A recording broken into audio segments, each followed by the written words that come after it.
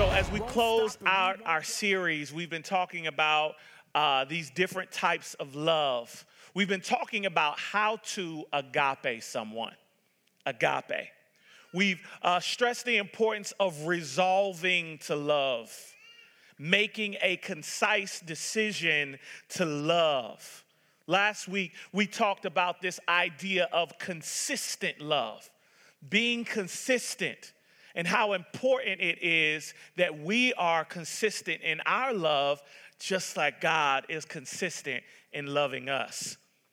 We said that it should be our goal to make a definite, earnest, and determined decision to show a love that is focused on others, to demonstrate that love through action, and for it to persist, regardless of circumstances, situations, or surroundings.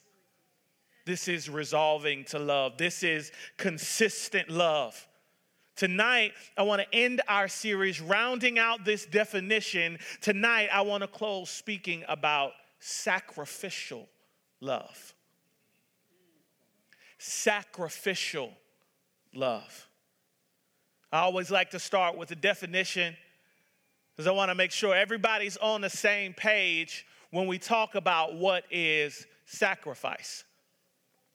Sacrifice is an act of denying yourself, giving up something valued for the sake of something else regarded as more important or worthy. Denying yourself, giving up something valued for the sake of something else regarded as important or worthy. Oftentimes when we think about love, we think about the feeling of love. We think about the joyous things surrounding love. We think about our families. We think about loved ones. We think about it being enduring. We think about the lovely parts of love. Denying yourself isn't exactly lovely. People don't typically wake up in the morning and say, man, I can't wait to deny myself today.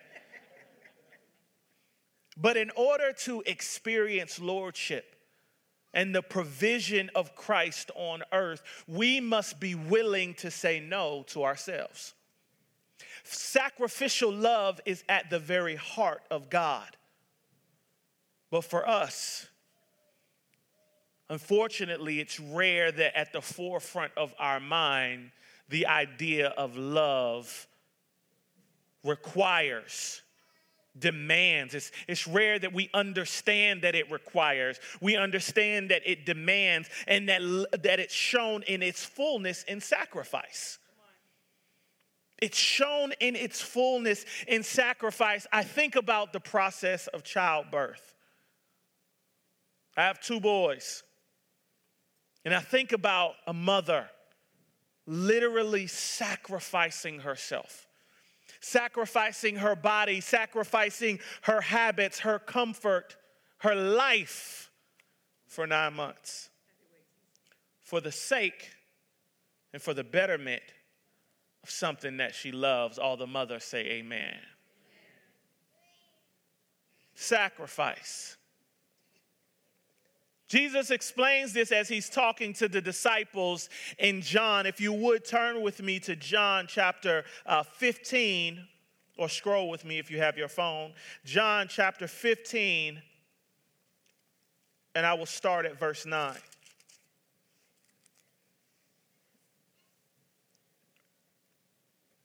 John chapter 15, verse 9. I'm going to read it out of the Passion. Yours might read a little different, but it says, I love each of you with the same love that the Father loves me.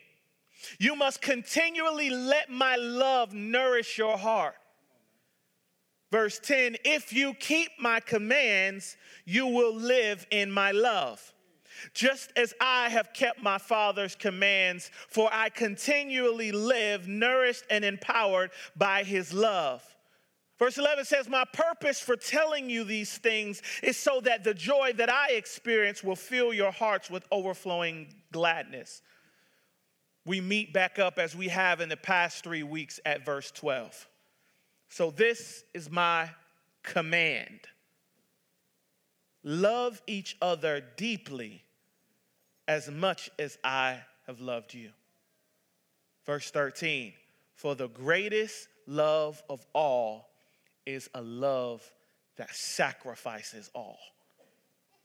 And this great love is demonstrated when a person sacrifices his life for his friends.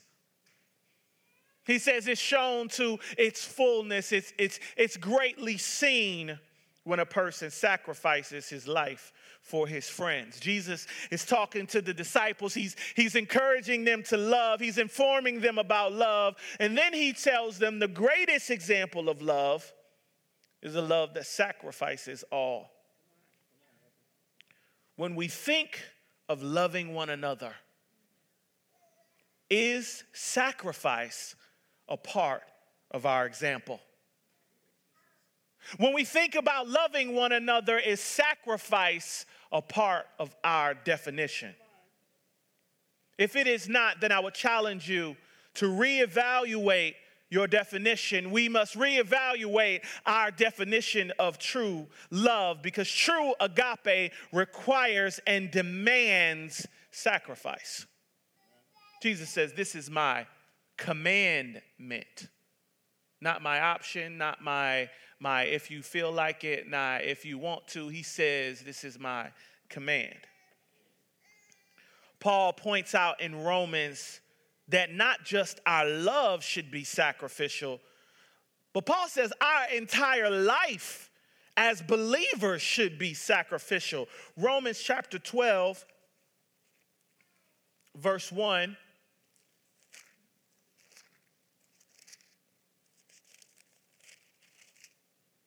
He says, therefore I urge you, brothers and sisters. The New King James Version says, I beseech you, therefore, brethren, by the mercies of God, to present your bodies. What does that mean? Dedicating all of yourselves, setting it apart as a living sacrifice, holy and well-pleasing to God, which is your rational, logical, and intelligent act of worship. He says, I'm begging you, in view of the love that God has shown you, as a result of the love that you have received, he says, present your bodies as a living sacrifice, well-pleasing to God. See, what that means is complete and total surrender. Not partial, complete. It's the difference between what a chicken and a pig bring to a bacon and egg breakfast. See, the chicken makes a contribution, but the pig gave everything. And what we try to do is we often try to give God an egg here or an egg there, but God wants sacrifice, the ham and the bacon. He says, I want you to be a living sacrifice, complete and total surrender. And then Paul says that only total surrender can be called true worship. God is looking for sacrifice. He's looking for total surrendering to him. Sacrifice. In any successful relationship, there is sacrifice. A great marriage is two people who are really good at forgiving and really good at sacrificing. All the married people say amen. No, you may not like that they always put the toilet paper on the wrong way, but you're willing to make a... Wives, you may have no interest in spending the next 4 hours watching sports yet again, week after week, but you're willing to make a... Husbands, I'm not going to leave you out. When you get home from work, you may not want to spend the next 45 minutes or an hour hearing what Tracy from the job did this time, but you're willing to do what? Husbands, don't get in trouble. I'm not saying it's pretty, I'm just saying it's sacrifice. And Jesus says that if we want to be true followers of Christ, we must embrace a life of sacrifice. Matthew chapter 16.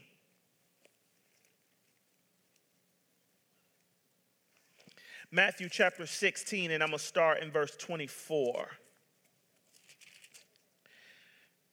And I love it because in the Passion Translation, there's a header right before, and it says, discipleship is costly.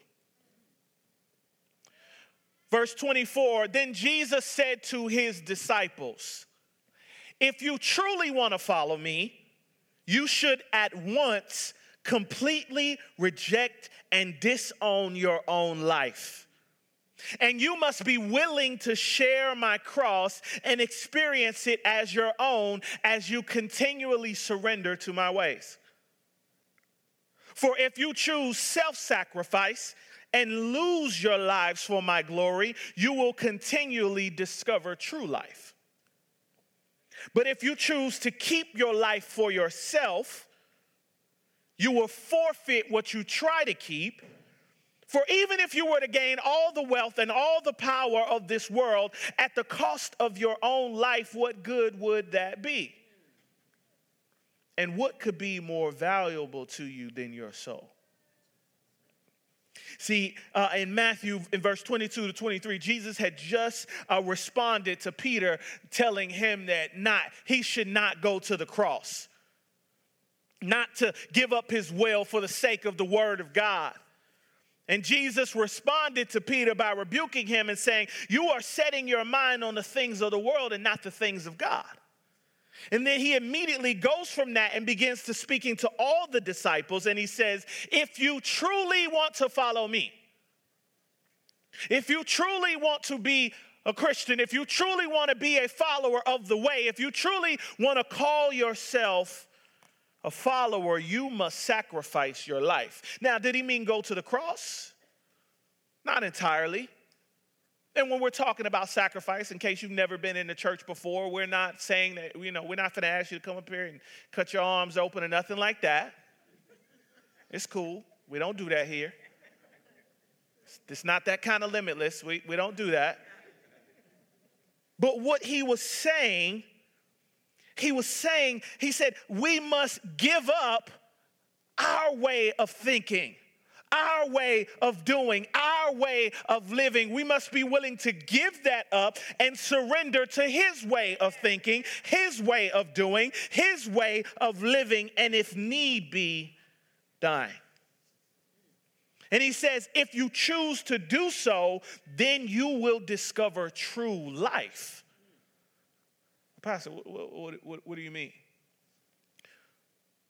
When we do things our way is anti his way. Because we live in this flesh and we have this flesh body, and our flesh, the Bible says our flesh and our spirit are at war with one another. And it talks about how they're at constantly going. So when we do what we want to do, we're not doing what God wants to do. And so we've said that we are going to surrender and we're going to do what we want to do. And he says, no, you have to give that up. Sacrifice that. Let that go. Release that and submit yourself, yield yourself, sacrifice yourself to my way of thinking, my way of doing, my way of living. And so when someone asks you, hey, why don't you drink? Why you don't get drunk? Why you don't curse people out? Why don't you smoke? Why don't you go to the club? Why don't you get back at people and talk crazy to them like they be talking crazy to you? Is it because you don't want to? And you say, no. It's not because I don't want to. It's not because that's not in me. It's not because that's not a feeling that I've had, but I've chosen to deny that feeling. I've chosen to sacrifice myself. I've chosen to live a life not of what I want to do and how I feel and what I choose, but what God wants me to do. I've chosen to live a life of sacrifice. That's why. I've chosen to live a life of sacrifice. And the next comment people will say, they would say is, oh, it's not that serious. It's not that deep. And some of you sitting here may have your doubts. And you say, I hear what you're saying, but I don't really think it takes all that. And okay, but Paul addressed this here in Corinthians. He's talking to the Corinthians, and he's talking to them, and they write him a letter, and he's responding to the letter because there were some people there who were getting their grub on. They were eating. And back then, there were food that you should eat, food that you shouldn't eat, and there were foods that were sacrificed to other gods. And they was like, bro, I'm hungry. I'm eat. And so they write this letter to Paul, and they're like, Paul, they're eating the food. What do we do? And Paul addresses this, and he says, what should we do? And he says, I'm going to read this verse 1. It's a little long, but stay with me. He said, now concerning food offered to idols. We know that all of us possess knowledge, and this knowledge puffs up, but love builds up. And if anyone imagines that he knows something, he does not yet know as he ought to know. But if anyone loves God, he's known by God. Therefore, as it pertains to eating food offered to idols, we know that an idol has no real existence. And there is no God but one. For although there might be other gods and so-called gods in existence, and that there is no God but one. But verse 5, for although there be other so-called gods in heaven or in earth, as indeed there are many little g gods and many lowercase l lords, yet for us there is one, the Father, from whom all things and for whom we exist, and one Lord Jesus, whom we're all things and through whom we exist. Verse 7, however, not all possess this knowledge. But some, through their former association with idols, eat food as offered to idol, and their conscience, being weak, is defiled. He says, food will not commend us to God. We're no worse off if we do not eat, and no better if we do. Verse 9, but take care that this right of yours does not somehow become a stumbling block to the weak. For verse 10, if anyone sees you who have knowledge eating in an idol's temple, will he not be encouraged if his conscience is weak to eat that food offered to idols? And so by your knowledge, this weak person is destroyed, the brother from whom Christ died. Thus, sinning against your brother and wounding their conscience when it's weak, you sin against Christ. Verse 13, therefore, if food makes my brother stumble, I will never eat meat lest I make my brother stumble. He's talking about food. He's talking about something that would seem meaningless, something that would seem small, something that we wouldn't take as serious. But he says, if it means my brother will stumble, he said, then I will never eat meat. What are you saying? He's saying, I am willing to make whatever sacrifice is necessary because I love my brother. He's saying the love that I have for whoever it might be, I am willing to make a sacrifice as a result of my love because it matters that much. Wait, so what about the freedoms that I take because I believe that I should be able? And he says, no. It's not about you. It's not about your freedoms. Yeah, some people have the knowledge as to whether it's right or wrong. And he said some people take pride in that knowledge, and that knowledge is puffed up. But he said don't worry about that. That shouldn't be your main focus. Your main focus should be the love that you have. When we do the things that we do, we're sacrificing our emotions. We're sacrificing how we feel. We're sacrificing the freedoms that we think that we have. Why? Because we are called to show a higher level of love. We're called to show a higher level of love. It is that serious. Our love for others should be that serious. Our actions have to be based on our love, and our love needs to be sacrificial. Paul says, I'm willing to sacrifice something as small as eating food just so that my brother doesn't stumble. And what he was showing was that a life totally surrendered by God says at all cost, we surrender it all so that one might come to know the love of Jesus Christ. We might have to sacrifice our time. We might have to sacrifice our comfort. We might have to sacrifice our freedoms. Maybe it gets to a point to where we have to sacrifice our lives. But that's what love does. That is the type of love that we've been called to show. A love that is willing to sacrifice. We sacrifice in our relationships. We sacrifice in marriage. We sacrifice in these things. God said, I've called you to sacrifice. And so, yes, you may want to do this, and you may want to do that. But where does that measure up in your love for others? Where does that measure up?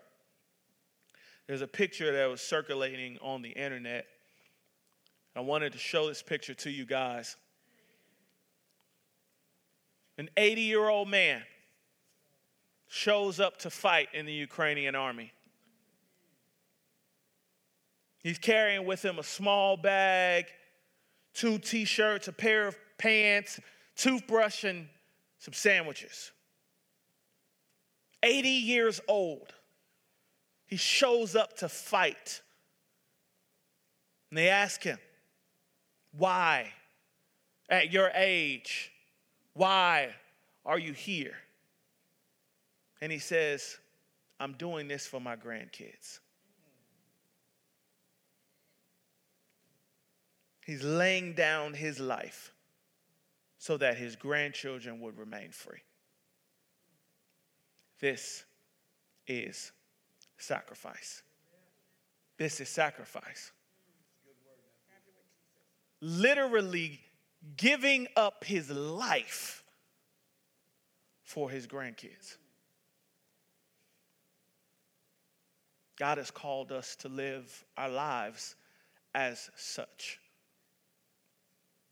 God has resolved to love us with a love that is irregardless of circumstances, irregardless of situations or surroundings, even to the point that, similar to this story, at the crossroad of losing that love, he sent his only son to be the sacrifice for our sins, so that his love would once again be immersed to us, would once again be shown to us in its full form.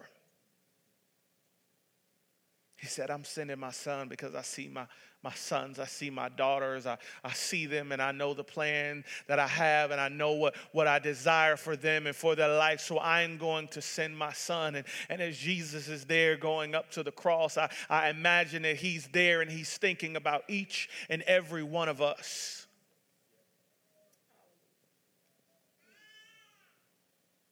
And as he's in this moment, as he's in the Garden of Gethsemane, and he's there, and he's like, Jesus, I just want to check back with you, Lord, and just see, if this cup could be removed from me. And then he has a moment. And he says, nevertheless,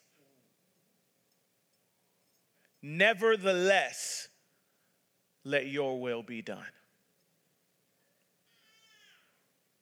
Nevertheless, let your will be done. A life of sacrifice.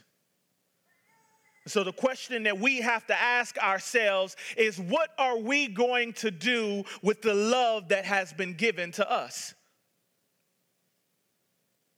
What are we going to do with our lives to show that we appreciate the gift of love that has been given to us? We dare not make the sacrifice that God made by giving his son be in vain. And so he calls us. He commands us. Paul says, I beseech you, I beg of you to live your life in a manner that honors that sacrifice. Sacrifice that was made for us. By choosing to love, by resolving to love, by choosing to love irregardless of people's circumstances, whether they're up or they're down, and to love sacrificially. This is a love that he has called us to do. And you ask the question, as is our sermon title, what's love got to do with it? The answer is everything. Everything. The person that you walk past, your coworker, your family member, your husband, your wife, your kids, your grandkids. Love. Love as I have loved you. What about when I don't feel like it? Love. What about when I've been offended after I've showed love time and time again? Yeah. Love. What about when I've been hurt and I'm in this situation and I don't understand why it's happening? What should I do? He says, love. There is no way around it. There is no way to skip it or bypass it. The only way over is through. It is our love that will change this world. It is our consistently loving. It is our decision that says, no matter what, I'm going to love you. It's loving the unlovable that will change this world. I had a conversation this week with a gentleman, and he said, he walks in and he sees me, and we begin to have a conversation, and he talks about his experience at church. And he said, I went to this church, and I used to go to this church, and he says it was when I was younger, but I went and I used to play basketball. I used to live across the street, and I was really good at playing basketball. And this church had this basketball team, and they didn't win, but as soon as I got there, I began to play, and they began to like me, and they began to win.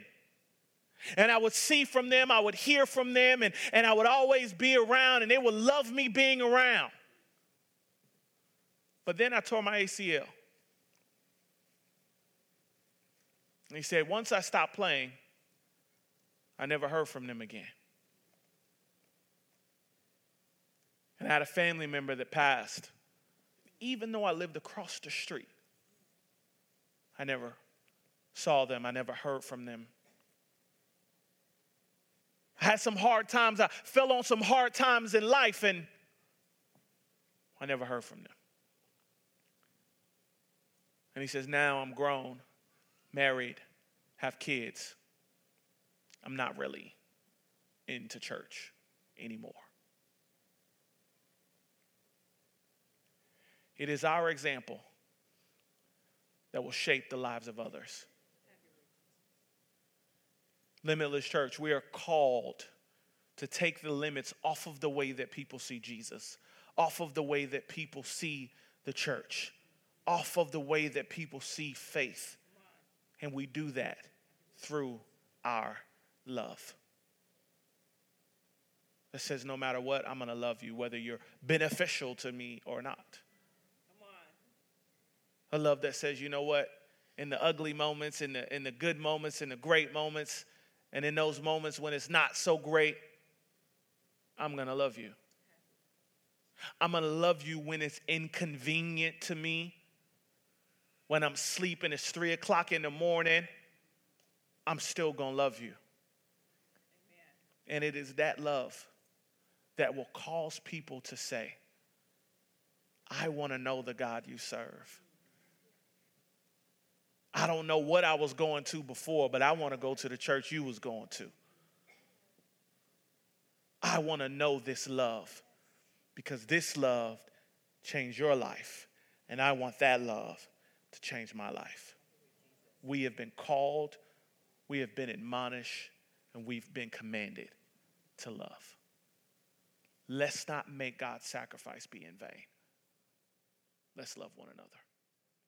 Heavenly Father, we thank you for your word.